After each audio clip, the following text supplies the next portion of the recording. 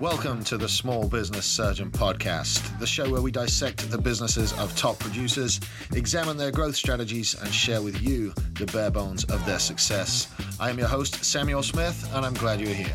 Let's operate.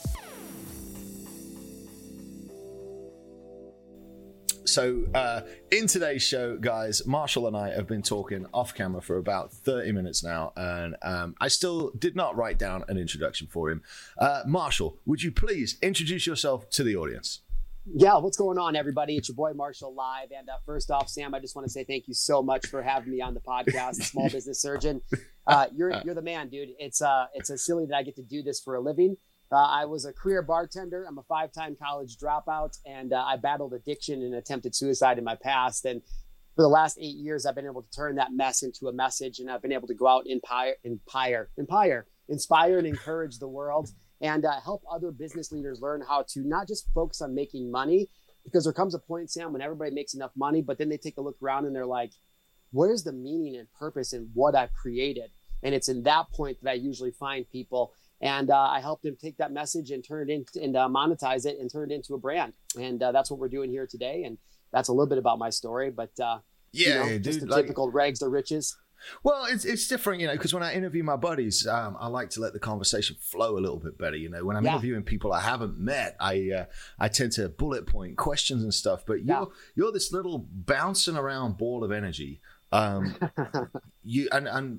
Most of the listeners here are on audio, so you're not going to see his very, very interesting haircut or his face tattoos or anything. You certainly don't look like the guy that's the top paid speaker coach, but you have built a massive business and a highly effective business going around training people to share what you said earlier, their mess as their message and how they've turned their lives around. Dude, what is that like to do as a job? Dude, it's the silliest job in the entire world, bro. Like, I love that you say that. My fiance says that I dress to get a reaction from people, which I don't think I do at all. But like during this interview, the viewers can't see, but I'm in a pair of shorts. I got flip flops on. I got my hair up in a man bun, and I do have a tattoo on my face. And it's like, when the thing, Sam, is I was never built, and I know that a lot of your listeners, and you will agree with this too, but I was never built to be an employee. Right. Growing up where I did in the Midwest on a farm in a blue collar Illinois, like, you weren't taught you could be whatever you wanted to be. And so the beginning of my life was this power struggle of like, I wanted more freedom. I wanted more autonomy. I wanted more money. I didn't know what any of those words meant at the time, but I was stuck working these dead end temporary jobs, $10 an hour. And the thing for me, Sam, and I'm sure you'll agree if you've ever been an employee, I never thought that I knew how to do my job better than my managers or better than the people who are training me. But every time I was in a job, I would just see a more efficient way to do it. Yeah. And I always say, like, I'm the laziest, like, high achieving person in the world, because I don't really want to work that hard, which is why I work so hard. And so in these employee jobs, I would find these inefficiencies, and I'd be like, why don't we just do it like this? And it would always get me in trouble. Mm-hmm. The manager would always think I was gunning for their job. Right. And then by and large, I would just end up working myself out of that job. And I'm like, peace out. Dude, the employees, the employees always end up hating you as well, because like, 100%. You mess up their thing. They're like, if the boss is used to them producing 10 widgets a day and you figure out how to produce 50 widgets a day, they hate you, dude. I mean, they hate you. We have a similar background there. And so it's like, so to be able to do this, dude, when I started, like, I got into the speaking industry in 2016, and I spent about 6 months in it, and I hate it. I still hate it. I'm sorry to all you speakers on the speaker circuit. We see the 1% of speakers who are really good online, but the 99% of speakers that you're actually meeting and you're actually at with events, like, it's this cesspool of desperation and unhealed trauma and judgment. Well, back up a minute, mate, because I'm only familiar with the top 1%, of course. And I'd imagine most of the audience are only familiar with that too. So can you expand a little bit on those on those statements? Yeah, 100%, and I will. And what I'm getting at is, like, why this is such the greatest job that I've ever had, because it took me 6 months in that room to get into those rooms for me to realize that it's no different feeling than it was when I was an employee. Right. And so real quick to the point of, well, you don't look like the top paid speaker, or how I dress for a reaction.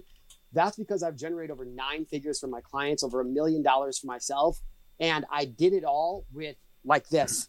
And so the whole thing has always been like, dude, it doesn't matter where you've been, what you've done, or who you've been. Like, you can use the power of storytelling and and influence and persuasion to create the life of your dreams using social media and a mobile phone. And I've been on a mission since 2016 to prove that you can create your life with social media and mobile phone. I'll show you exactly how to do it. Now, offline, Sam, you and I just got finished talking about your I am statements and how one day you're just like, this is what I'm going to do, and I'm going to prove it along the way. Literally, if you go back to 2017, my first video I ever made before I was Marshal Live, I'm standing on a street corner. I had a social media marketing agency at the time in San Diego. I was making 17 grand a month. I hated it. I hated doing the work.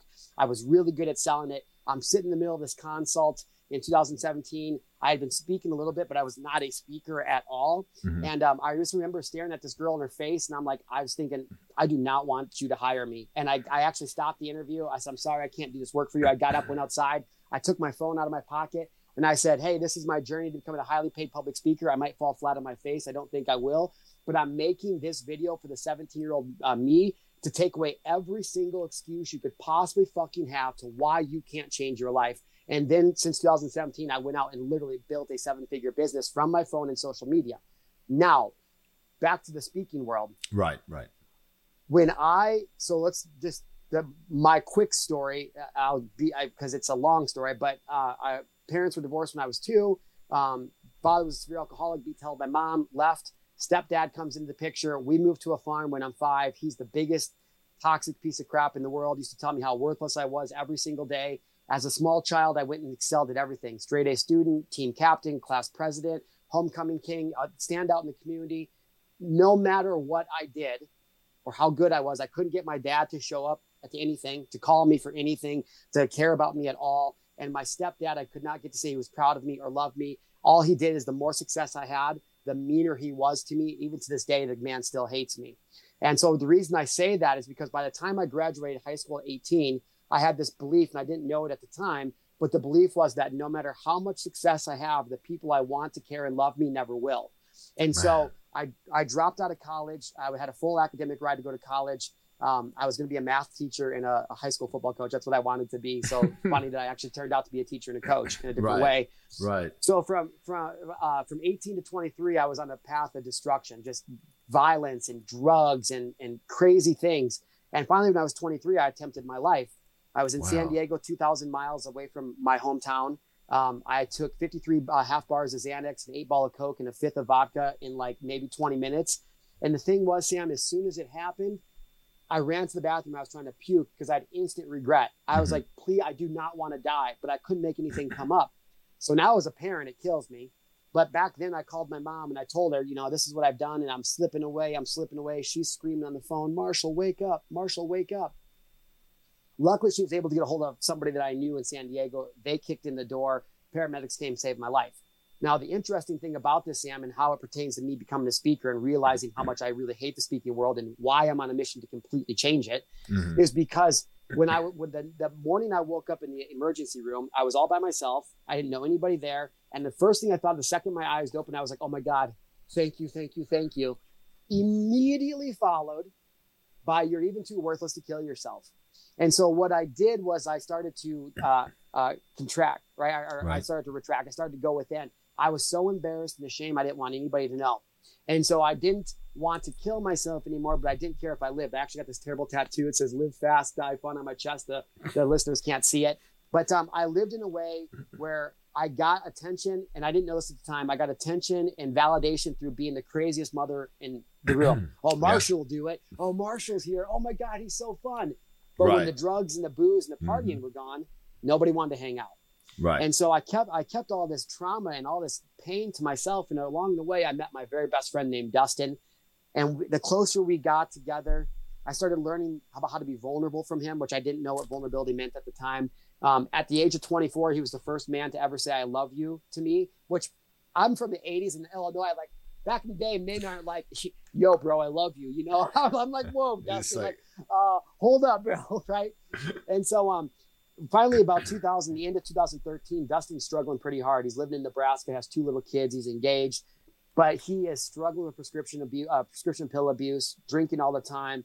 In Nebraska, in the Midwest, it's miserable in the wintertime, right? And he's just all of his tools just got stolen, and he's just fucking desperate. I mean, he is desperate. And so he starts calling me, and he would call me every couple of weeks, and I just didn't know how to help him, Sam, because I didn't know how to help myself. And so eventually got to the point in March of 2014 when he called me, and I saw his call, but I didn't know how to help him. So I was like, I just ignored it. And I listened to the voicemail, and he's like, hey, he's crying. It's Dustin. I really need to talk to you. Call me back when you get a chance. All right, late. I'm like, all right, I'll call him back tomorrow. Tomorrow turns into this weekend. The weekend turns into I'll call him back soon. A month later, I get a call from his sister at 4:30 in the morning, and Dustin took his life. It was one of the most traumatic experiences I've had because I felt directly responsible somehow. Like if I had just shared with Dustin what I went through and how much regret I had, would it have saved his life? I was 29 at the time. It was the first time that God, I didn't know God at the time like I do now. It's the first time that God ever made me realize that I have to tell my story, that I need to share my message. And so at the time I'm bartending downtown San Diego. I'm basically a career bartender. And I was at a point, and this is a whole other story I'm not going to get into, but I had this download where I thought I got to learn how to get more value for my time. And so I started treating every single person that sat down at my bar as a consultant. And I realized that everybody that sat down at my bar could tell me something about things I didn't know or experience I needed to know. And so I just started learning. And that's when I found out about entrepreneurship. And literally when I met my first mentor who sat down at the bar one day and he's like, you should be a motivational speaker. And I'm like thinking, oh, dude, I do not want to fucking deal with you today. So I look at him. I'm like, oh yeah, bro. Well, what do you do? He's like, oh, I'm a motivational speaker. And I'm like, damn, okay. And so that was the first time it was real for me. So I tell the audience that to let you guys know is that I knew in 2013 or 2014, that I wanted to be a public speaker, except I didn't do it for 3 years, right? Which is a whole nother story I'm not going to get into right now. Finally, 3 years go by. I'm working online. I'm making money on social media. I understand the power of personal branding in the mobile phone. Right. And I'm just going around and I'm just making videos, speaking. And by 2016, I'm getting invited to on stages to speak. By 2017, people are reaching out to me and asking me, how are you doing that, dude? Like, how are you continually booking these talks? And so that's how Top Paid Speaker was born. Now, in the beginning, I was trying to teach people how to go out and book talks because that's what I was doing. Right. But I quickly realized how full of shit most people are. Actually, you and I were talking about this before we got on, that most entrepreneurs don't deserve to be in the entrepreneur space, which I would agree. Because well, when you look at the data, like 7 to 8% of the US population are entrepreneurs, but only 1% of that 7 to 8% actually, make anything of it. So that's a very guarded opinion. But there are quite a few entrepreneurs that need to go and maybe be intrapreneurs first, maybe hold a job that gives them a little bit of flexibility and freedom to test their creative muscles, but still has that life support behind them. They need to work their way into it sometimes, Yeah, you're way nicer than me. I always look at it like there's 70 to 80 trillion cells that make up the human body. Whenever a heart cell dies, a new one regenerates as a heart cell. Like one of the cells has to be a heart cell. Unfortunately, though, for make my human body to go, sometimes I gotta poop, and there has to be a poop cell. Like there just has to be in life. And so not every poop cell is meant to be a heart cell. And I don't mean that to be offensive to anybody listening to this. Because the reality is that if you're listening to this, you're probably not part of that group anyways. That's true, yeah. Because you're listening to us here and you're different. So this is not to attack anybody, but what I realized about entrepreneurship is that most of us are literally trying to outperform trauma from our past. And so that's what a lot of entrepreneurship is. And I didn't know any of that in the beginning. So I get here and total side note, I'm a weirdo. I was a shaman in many, many lives. I've been an ancient warrior forever, which is why when I had my spiritual awakening in 2000 and whatever, like 2.5 years ago, I cut off all of my hair. And in Native American culture and warrior culture, really what they believe is you have a spiritual awakening, you cut off your hair, and then you don't cut it again until your father dies or the chief of your tribe dies, until something super, super major happens. And so for me, this is a way to give back to my warrior culture and to grow my hair out in connection with what I believe is the Great Spirit.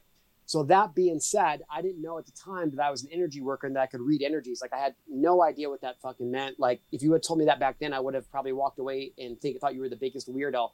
But now let's fast forward to 2017. I'm traveling the world. I'm speaking on stages and I'm standing in these rooms with people who I've seen online, who I've followed for a long time. And it's just this big gross pool of people just trying to get money from everybody. I'm like, and I'm not going to drop any names, but did you guys know that most of your favorite legendary speakers, not new age ones, but legendary speakers, they will fucking say whatever. They'll give you a testimonial or promote your book or promote you. They have never even have to talk to you before. You give them $5,000 and legends will be like, yeah, my good buddy, Marshall Gillen here. And best-selling book, which you can buy all your own books and make your bestseller, or all these like things that I didn't know about the speaking industry and coaching industry that was so scammy and gross and icky feeling that I didn't like it, but I didn't understand how. Go ahead. Man, I don't know how many industries you've been in, but every single industry, the higher you go, becomes more and more pay to play. 100%. And so I understand. I'm not against that. Right, I understand where you're going. But yeah, not against that. People like, I learned it in politics, dude. You can buy a local politician for less than $2,000. It's absolutely insane. But everywhere you go is pay to play. And I'm not opposed to that. I mean, you can't. I won't work with you or partner with you unless you are in my inner circle, right? So it's like I get paid to play, shortcut, claps, and time like I'm about it. But this was not framed like that. These are people that are positioning themselves to look like the savior of something, when in the meantime their fucking life is falling apart. Their wife doesn't talk to them. Their kids hate them. Their health is shitty. They couldn't save their fucking family from somebody trying to take something for, like, all these things that have nothing to do with money. And I'm in this room and everybody's like, money, money, money. And I'm the shit. I have all this shit. And I'm like, your life is shit. And it didn't resonate with me. I couldn't understand it. And so this is around this time, I'm still laboring away in my coaching business, and I'm doing everything I can to try to find stages to book every month. And I'm doing it. I'm speaking like 8 times a month, but dude, I'm telling you, it was so much work. And then one day, I, like you were just saying offline, that's how things happen to me. They just click in my head all of a sudden. I go, oh my God, like, oh my God. And that's what happened to me when I realized the power of events, of hosting my own events. Here's the problem, Sam. In 2017, I was talking about being a virtual speaker and hosting virtual events, and nobody took me serious. Everybody's like, you're not a real speaker. You call yourself the top paid speaker and you've never even been paid to speak. You never even paid up to show up to speak. I'm like, first off, you don't know how the speaking world works, clearly, or you wouldn't be talking shit to me. And yes, I call myself the top paid speaker because I make more money than 99% of speakers out there. And I do it all on my own. And what I realize is the power of creating your own virtual events and offline events, and then leveraging the two against each other with social media and the mobile phone. That looks funny for the people who are watching this. Not that I have an opinion on that. To each their own. But and so that's what I realized. And so in 2017, I tripled down on virtual events, on virtual speaking. And the more that I did that, one is the more money I started to make. And I could do it from my phone from anywhere in the world. But still, wasn't taken that serious. Now, 2020 was an awful year for most of the world, and I'm not here to make light of it or discount what anybody went through. However, the good thing that came out of 2020 for Marshall Gillen was, one, is a reset for my life, but two, it gave credibility, finally validated that you can be an online speaker. Yeah, that online world just opened right up. Bro, right up. And I've been trying to tell people for years, I'm like, this is what I've been speaking about. And so as it pertains to, and I don't take this offensive, I'm just kind of making this full circle, to not looking like the top paid speaker, that is part of my brand, right? Last month, I've been doing this for 8 years. Last month, I had my first $100,000 month. I've never done that before, $100,000 event. Congratulations, and man. Thank you, That's man. a big deal. And this month we'll do it again and again. And it's just such a simple, easy process. And what I've realized is I don't play well with others, Sam. Like, I like to be in control. Other people slow me down. I don't mean to be like that. And I love people, but a lot of times, like, especially nowadays, like, you're not going to see me going to other people's events and speaking at them. Like, unless it's a massive stage and opportunity, like, I don't care about that anymore, because what I want to do is I want to keep people from killing themselves. That's number one. Me and Dustin are on a mission to save lives, the power of vulnerability and storytelling. Top paid speaker is what came out of that. One of my billionaire mentors, Naveen Jain, said, Marshall, whatever problem you want to solve in the world, just make a business out of the solution. And so in 2016, when he told me that, I'm thinking, well, I want people to stop killing themselves, but that's not the problem. That's the result. What's the problem leading up to it? And I realized the problem is that not enough people in this world are leading with vulnerability and empathy. They're not leading through their stories. They're like I was when I didn't want anybody to know that I tried to hurt myself. So I kept it all to myself. Right. And it was like prior to Small Business Surgeon, I've done things in the past that I'm not terribly proud of, but they're all out in the open now. But when it's happening, you'll tell any story you can to avoid the truth. And yet, 100%. What you fail to realize is every single person has been through stuff. Like 100%. how many people have been alcoholics? How many people have had drug issues? Or, how many on the more real life side of things, how many people have had a miscarriage and never talked about it? How many people keep that secret? And by allowing it to eat at us and keeping it secret, we never get to the root of the issue. And so 100%, man, and it's like a nation of people walking around like that. Oh, a world of people. Because 100%. Of judgment. It's the judgment they're scared of. They're scared of what everybody else is going to think. Whereas 100%. In reality, they're not really thinking about you anyway. No, they're thinking about themselves. Mm-hmm. And that was the biggest thing, because it's literally like the end of 8 Mile. And I didn't realize this at the time with the movie with Eminem in it, right? Mm-hmm. I didn't realize that. I realize now, Sam, at the time of saying that, like, I'm getting a little bit older, and that movie was probably almost like 20 years ago now. So some people may know what I'm talking about. Yeah. But in the end of 8 Mile, Eminem's character, he's getting ready to do the battle, and he turns to the nemesis of the movie, and he's like, yeah, you can call me out on this, and you can call me out on that, and yeah, you did this, and he did that, and you guys did this to my girl, but guess what? I'm still standing here screaming F you, bro. Mm-hmm. And so when I think about that, what happened to me is right around 2016, 2017, my friends saw me making this transition online, and what they did is they started a group chat a text message chat behind my back, and they would screenshot my videos, they would screenshot my content, and then they put it in the group, and they'd all laugh at me and talk crap about me. And it hurt so bad. And I didn't know the trauma at the time, right? But it hurts so bad that I think that one day I remember I just went live. I didn't make go live at the time. It wasn't Marshal Live yet. I made a video and I uploaded it, and I just shared what was going on in my life. I was like, this is what's happening. You know what? Those guys, if I'm not stopping. And I got a great response. And all of a sudden I was like, so the next time I'm like, well, this is what else I'm dealing with. And guess what? That ain't going to stop me either. And all of a sudden I started to realize that, like Eminem in that movie 8 Mile, the more that I was just real about what I was going through, and I was still like, I don't care. I'm going to win anyways. Watch me. I'm going to document it. And that's all I did. Well, and like literally now that's what I do for a living, is I just help people make businesses online from speaking. Now, it's crazy. I believe the very last words of that battle rap were, tell these motherfuckers something they don't know about me. Yeah. And then he dropped his microphone. So I have seen, I am the same age group as you, and that movie had a effect on me too. Now, totally lost my train of thought now. Because I was reliving the end of 8 Mile and what a wonderful movie it was, and it was a great movie. I should watch it. I haven't watched it in many years. I remember my train of thought now. So a couple of years back, I was struggling to stay awake in the afternoons, and to cut a very long story short, it was a group. I was in an Apex group, and one person said, "Go and get your testosterone checked," and another person said, "Oh yeah, do that." And 3 or 4 people in a room stood up and said, dude, it happened to me. Go get it checked. Sure enough, got it checked. There was a lot of damage from being an obese alcoholic back in the day that my body hadn't had the ability to recover from. And today, I went and got blood work done. I got my blood drawn. And then tomorrow, I'm going, well, that's the thing, you see. Most people would be ashamed to say, well, yeah, my testosterone was like 118 and I had to go get some injections to get it back up. Most people would be ashamed to share that. But when all those other men in that room came to me and said, hey, this happened to me too, go get your shit checked, then now it's my job. And I haven't done my live video today because, like I was talking about earlier, the schedule.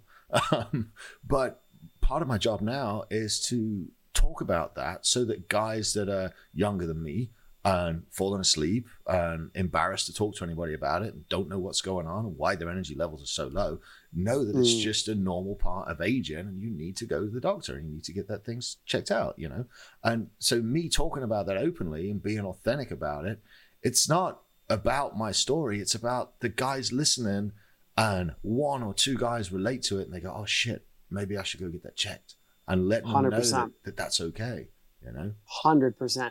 Dude, I love that. And if you ever sees me talk on stage, one of the first things I always say, and I say it every time I talk before I get into my story, is I go, this is my story, but it's not a story about me. This is a story about you. And while during this talk, I want you to find the similarities in your life and what they represent to you, because that's all it is. Like, number one rule of a great story is it's relatable. That's it. Right. Like number one rule of storytelling is that it's got to be relatable. The reason it needs to be relatable is because as storytellers, what we're trying to do is we're trying to get our audience to make an emotional investment into what it is that we're saying, so they know, like, and trust us enough to be able to shift a paradigm inside of them to help them create a breakthrough that they haven't been able to create yet. And a lot of speakers miss that, you know, and not just speakers in general, but people, entrepreneurs. And I try to tell people, man, like the number one thing about creating content or telling stories that people miss is most people tell stories like this: me, me, me, me. However, what the real story needs to be is me, me, me, you. And the part that people forget is the you part. So if you read any of my content ever, if you listen to any of my videos, it's always me, me, me. But here's what I want you to understand in this video. Here's what I want you to understand in this post. And then boom, throwing it back to them. And I think that what you're saying, so like you said, dude, I always tell people in my coaching business, I'm like, in a world where people are sitting down timid and afraid and scared of what to do next, they're all looking around the room like, who's going to go first? Dude, they follow the guy that stands up. Just be the motherfucker that stands up and goes, you know what, fuck it, I'll go first. Like, hey, what's up? My name's Marshall Gillen, and I battle coke, or I battle drugs, or I battle unworthiness, or I'm a hoarder, or I'm whatever, right? And so it's literally what you just said. It's like people don't understand the power in being vulnerable, because 90% of the people out there are going through the same shit that you're going through. It's that nobody's talking about it. And if you want people to follow you, just lead by example. Be the one that goes first and watch how it changes your life. I couldn't agree more.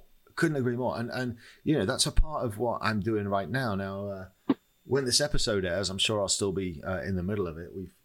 We record several weeks out, but awesome. You know, the other day, so I see patterns in my clients, and when I'm coaching people, they generally come to me when it's when things are bad. They don't come to me when things are great and go, I've got this great business, help me make it greater. No, they come to me and say, help, I'm drowning and I'm already underwater. What can we do? And one of the things I found was, you know, I'll give them the basics. I'll give them the time study. I'll give them the core values. I'll give them a whole basic list of just stuff to be working on, stuff to get set up, and instructional videos and everything. And they'll work super hard for a week, maybe a week and a half, maybe 2 weeks. And then the excuses start to just come in. Oh, well, this happened, or well, that happened, or the kids, or I had to do this, or my dog was sick, or I was in the emergency room, or whatever. And the excuses for not doing the work show up. And so what I came up with was, look, let me show these guys how it works and how different their life could be if they'd stick to something for 90 days.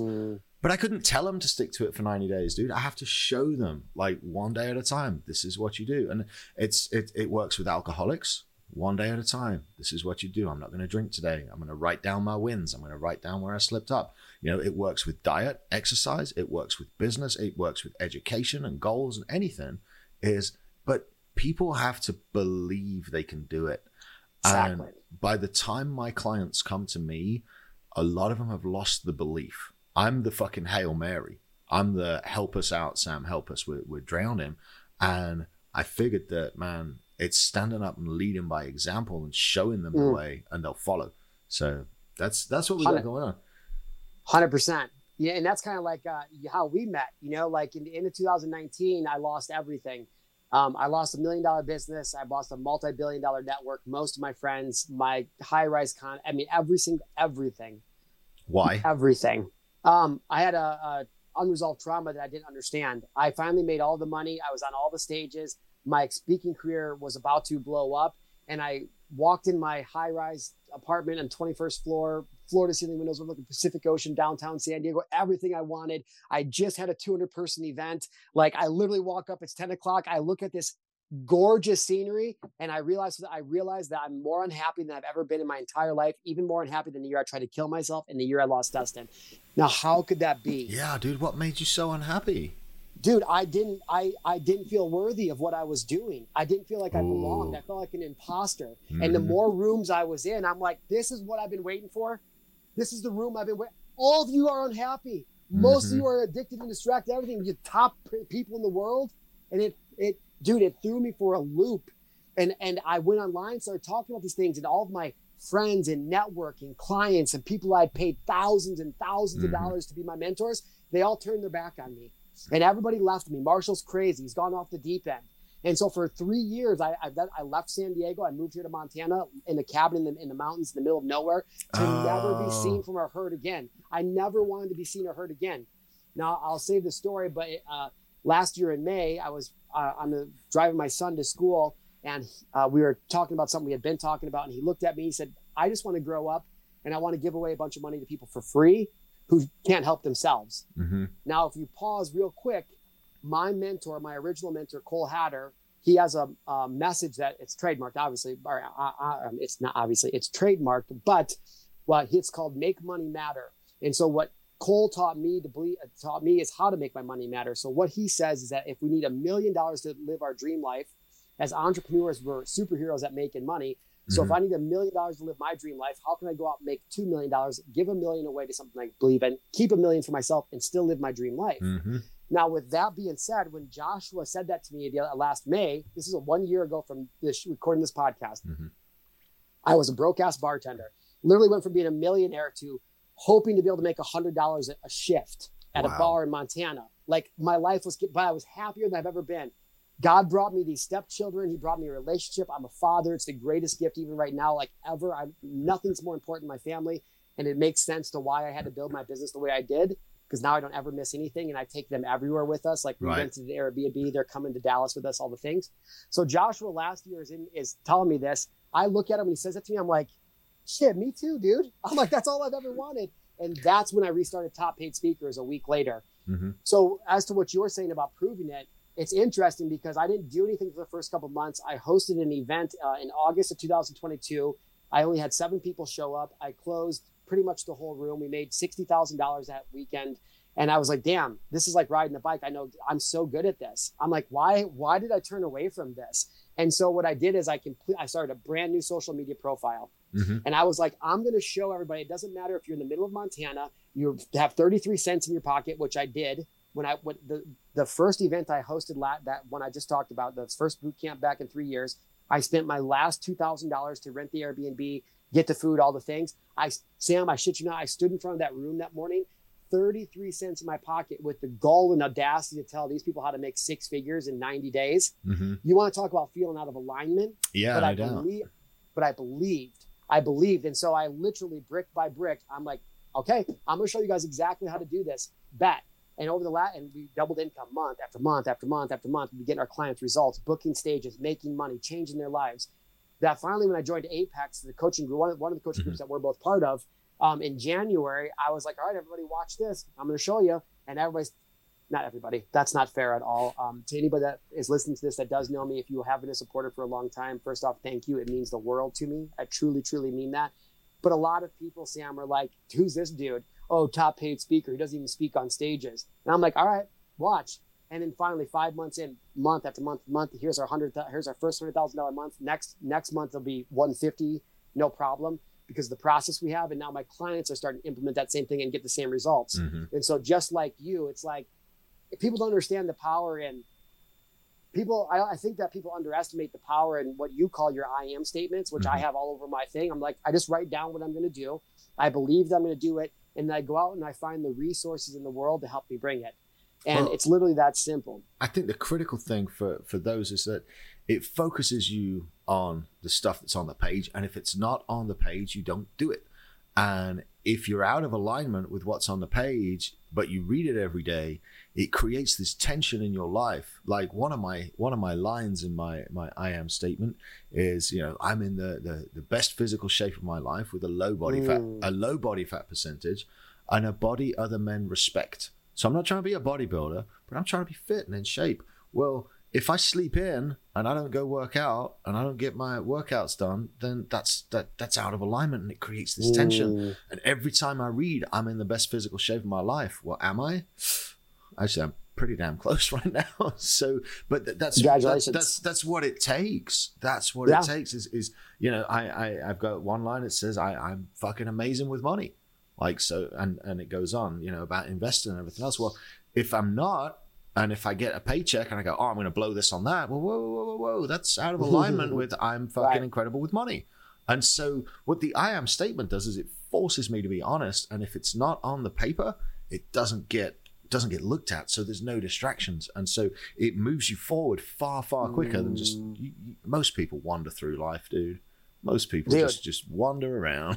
100%, because people are scared to claim what they actually want, right? Mm-hmm. It's like we can go out on the sidewalk, and even the entrepreneurs, but I can go outside and ask the next 10 people that walk by what they want out of life, and they won't be able to tell me. But if I ask them what they don't want, they're gonna be like, well, I'm tired of my boss, and they'll rattle off this list that's so long, and I'm like, well, dude, if you don't even know where you want to go, how do you ever expect to get there, right? Mm-hmm. And so people don't even dare to dream. And the biggest thing that changed my life was that one is when I finally started, after the meltdown, I took a look at my metaphorical house, and I was like, I've got all this shit in here I don't even want.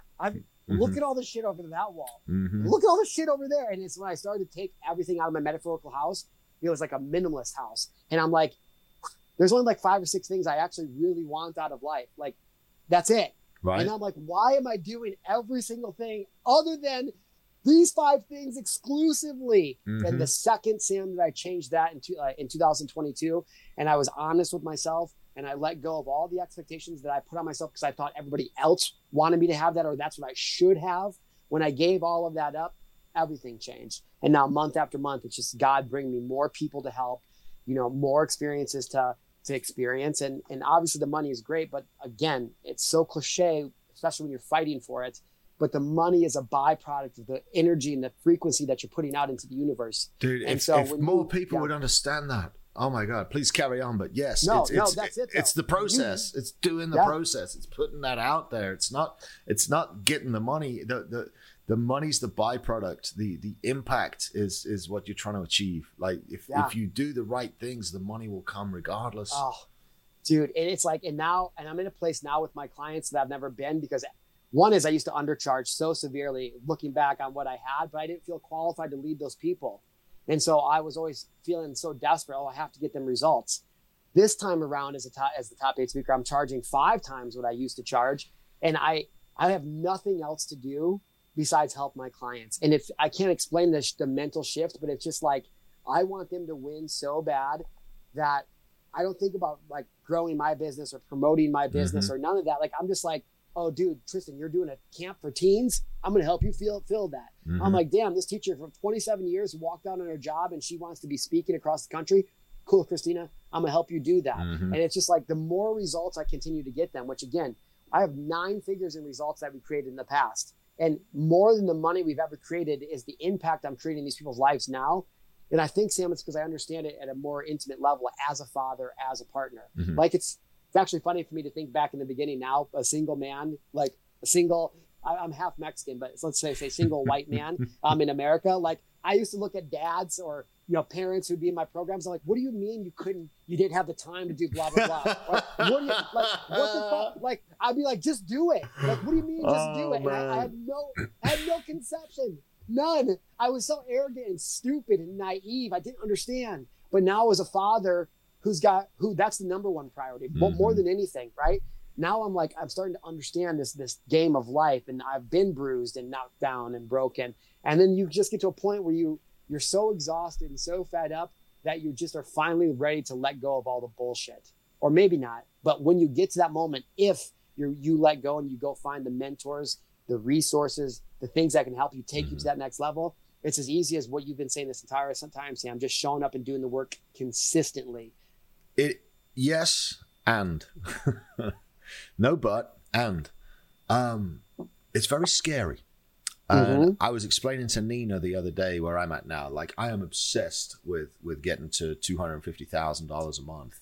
Let's go. Well, and the reason behind it is, my supplement business. My best year out there was bringing in $3.2 million. That was my best, and I'm like, I know I can do that I can do that on the fucking internet, right? I can do it all day long, and yet that's sick. I didn't. Right, so I'm obsessively focused on that, and any opportunity that's not moving me towards that, I don't focus on.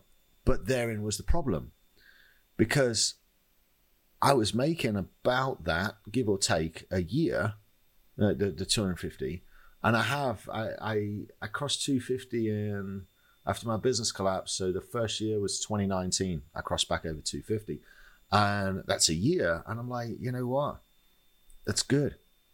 Hell yeah. But you know how scary it is to let go of that and then go all in on small business surgeon and go from a relatively guaranteed 250-ish, because selling real estate in this market with, you know, I've been doing it. I got the penetration, I got the audience and that. Selling, it was relatively straightforward, but it's not the first time I've said this. The thing I seriously disliked the most about selling real estate was the clientele and the ignorance of the clientele. And I don't mean that in any derogatory way whatsoever. I mean the inexperience on the transactional side of things.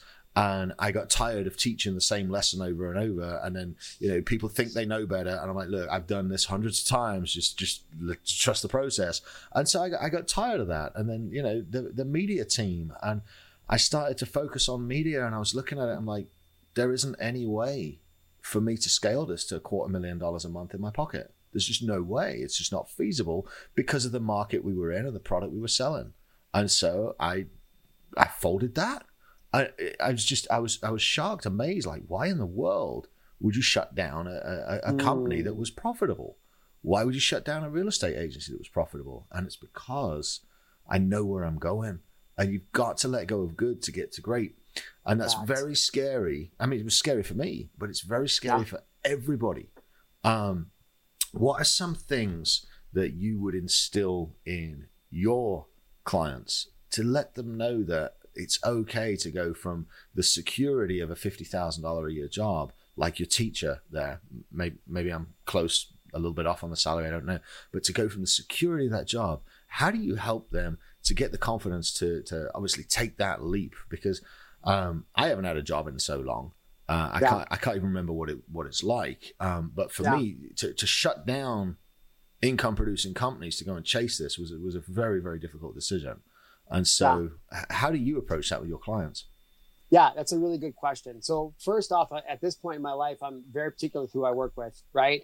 And so even now, so the last few months, and so if I personally had to convince somebody, it wouldn't be for me, right? And I know that sounds pretty cliche, but the thing of it is like, I won't work with those people anymore. I make so much free content. I have a weekly free call inside of my group. Like there is every opportunity that you can possibly have to show up on my time and learn what you need to learn or have the confidence that you want.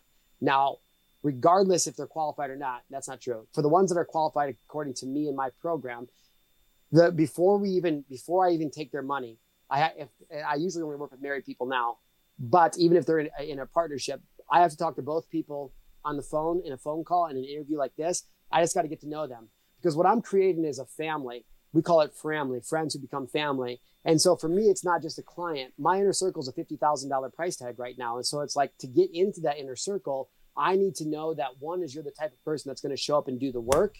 And two, that you want a family, that you want to be part of this family. And if you don't, dude, no hard feelings, like go do your thing.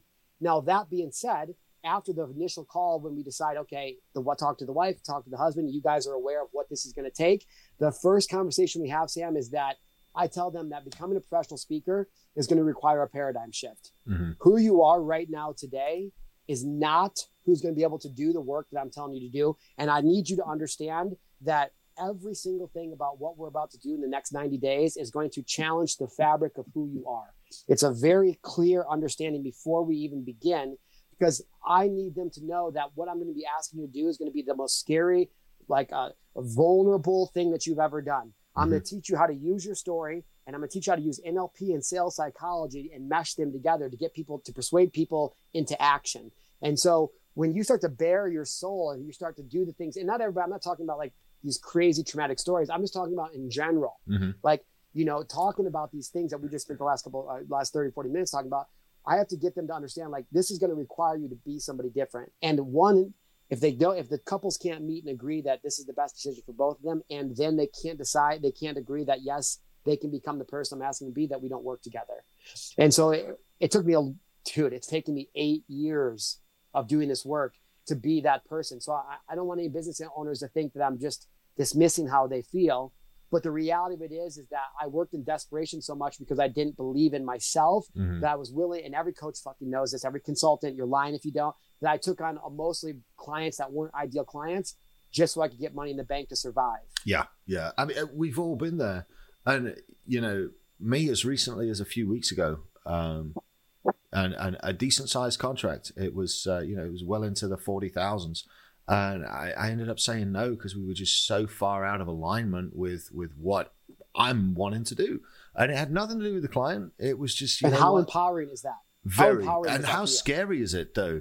Like, because, that feeds me and pays my bills and all that other stuff for quite a while. It's 40 grand and it goes towards a lot of the things I'm saving up to do. But at the end of the day, I would have been miserable and they would have been miserable and it would have been a failure.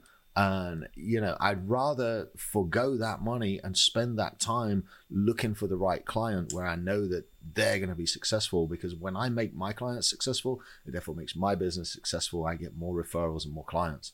Amen. So.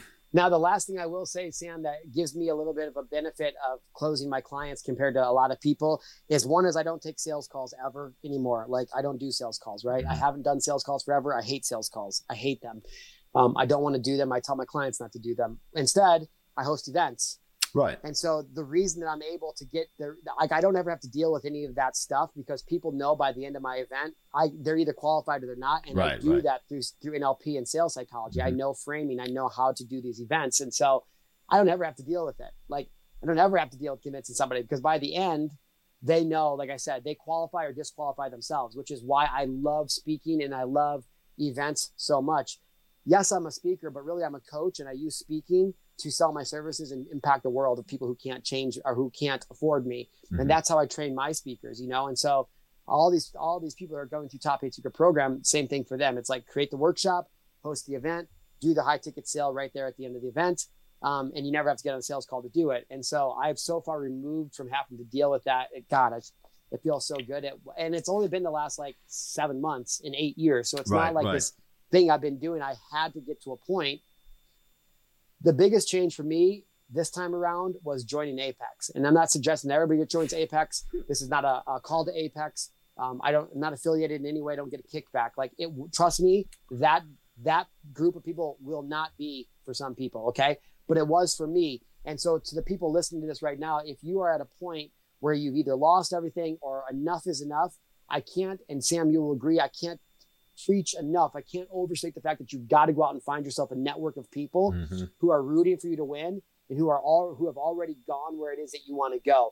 Because that was the biggest game changer this time around, Sam, is I joined this group of Apex and I'm watching other gangsters like you inside this group, right? And they're doing these things and I'm going, shit, I can do these things too. Mm-hmm. And for the first time in my life, I know how to do them and I actually believe I can do them and I go do it and I'm getting the best results I've ever gotten in my entire life. And it solely comes from one, my skill set, and then two, being in the right network of people. Oh, absolutely. Absolutely. And, I love being in that network. Obviously it's, that's where we birthed the entire small business surgeon concept. Yeah. I've done over 20 live events. And yet I never approached them with a mindset of, I'm going to use this to sell. I just put them on so I'd be the guy hosting the party so I could underwrite my, I've lost the word, so just to validate myself in the community and in the business community. Yeah. And I'd actually be quite interested in firing those back up and actually trying to sell some stuff from the stage. Because I think, again, once you understand it and you kind of, once you sit in the audiences, 2-3 years and you've heard every speaker come through and you're like, oh man, I can do this. This is something that I can do. And then, you get over speaking on stage that first time and man, I don't know about you, but I recorded mine and watched the videos back and I should say right a lot, right? Right?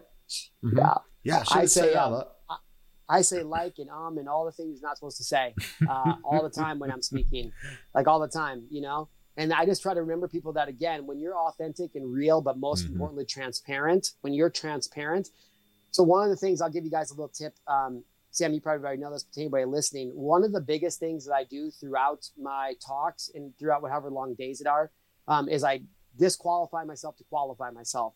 So I'm constantly reminding my audience that I'm all things I'm not good at. Mm-hmm. I'll be like, remember, didn't I promise you guys I'd always be honest with you? Okay, let me tell you this. And I just reveal everything to them.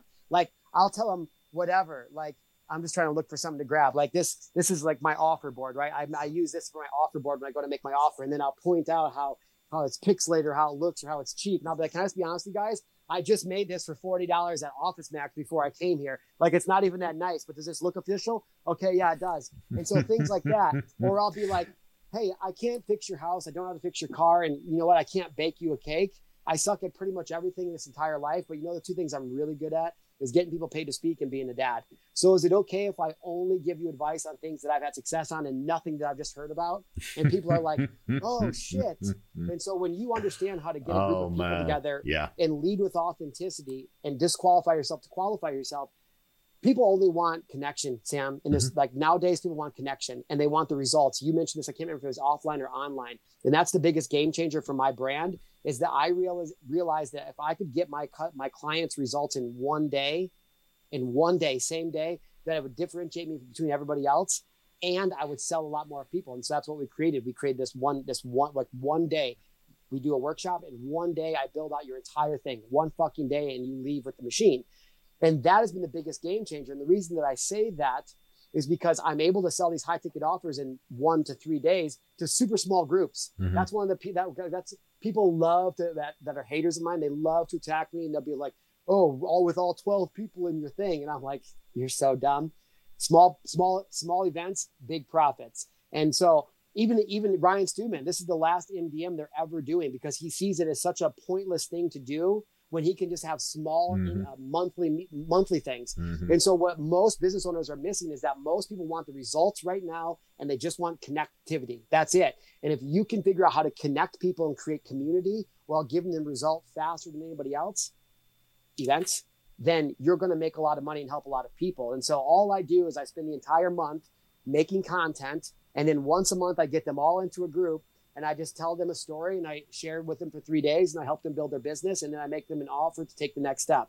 And if they want to do the same thing that we've created and that we've created for our clients, they do that. But again, anybody could do that, right? Like if I was Sam, I would be hosting like some sort of a weekly free training inside my Facebook group, and then once a month I'd give a call to action to do a digital workshop. And at that workshop, I would just tell them what you just said you did.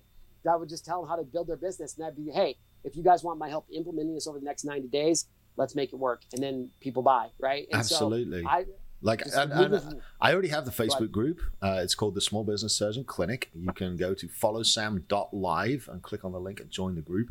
And right now, there are no events in the group, but there is a training posted. Every time I record a new training video for my clients on my back end, I put it up in there, and it's just at followsam.live. So yes, the timing, like, you know, you've been on my list of people to interview now. For those that follow along with the group, you've seen the top 25, top 30 list of targets, and you were on that. This interview actually comes from me saying, what can I do in the next 90 days, and reached out to all my targets. And you'd be shocked, off of that post I booked like 9 fucking interviews, and there's only 30 100%. There was only 30 of them on the list. I booked 9 of them. So you know, it does work. But the very next step, once that group is a little bit more established, is then to start taking the results of me focusing for 90 days and turning that into the program. It's inviting people in and having that workshop. And because if you don't know where you're going for 90 days, then you'll be in the same place on day 90 as you were on day 1.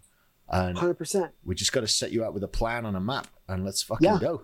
I don't know why so many people overlook that. Like, how many people use Uber every single day in a big city? And I'm like, dude, if you called the Uber up and you got in the car and you're like, yo, it's my birthday, I want to go dancing downtown, and then the Uber took off, they would literally drive around and around and around until you were so frustrated, you'd be like, pull over, you don't know where you're going. Now, if you're at the same place and I call the Uber and I say, it's my birthday, I want to go downtown dancing, except take me to 123 Dance Hall. It doesn't matter if there's a detour, an accident. It doesn't matter where. They're going to get you to the destination, get where you're going. Because they know where you're going. And until you plug that into your GPS as an entrepreneur, as a man, a woman, a parent, whatever it is you're trying to do, until you give the place the coordinates where you want to go, it ain't going to happen.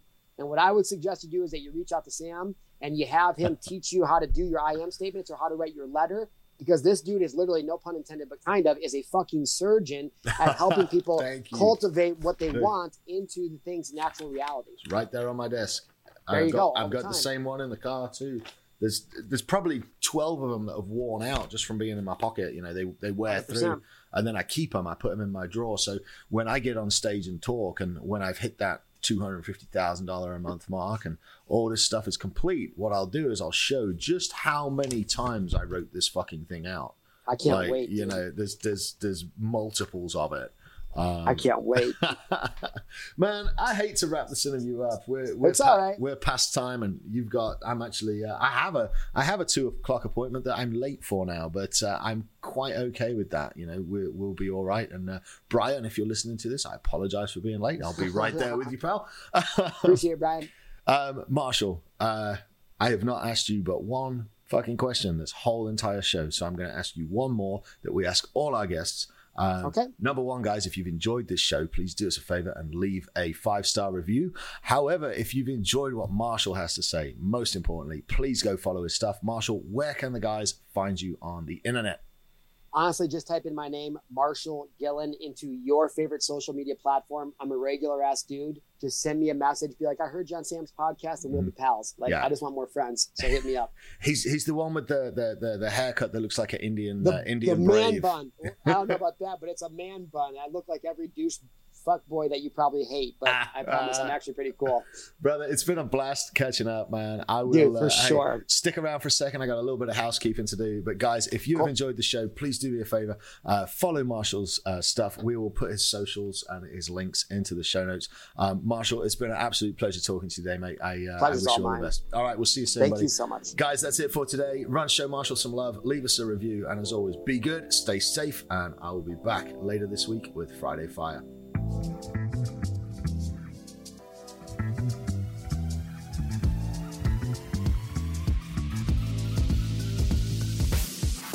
This has been the Small Business Surgeon Podcast. If you've made it this far, you clearly like it. So go on iTunes and leave us a 5-star review. This helps people find the show and spread the good word. Share with friends and follow us at Small Business Surgeon on Facebook and Instagram. Thanks for tuning in, and we'll see you for your follow-up next week.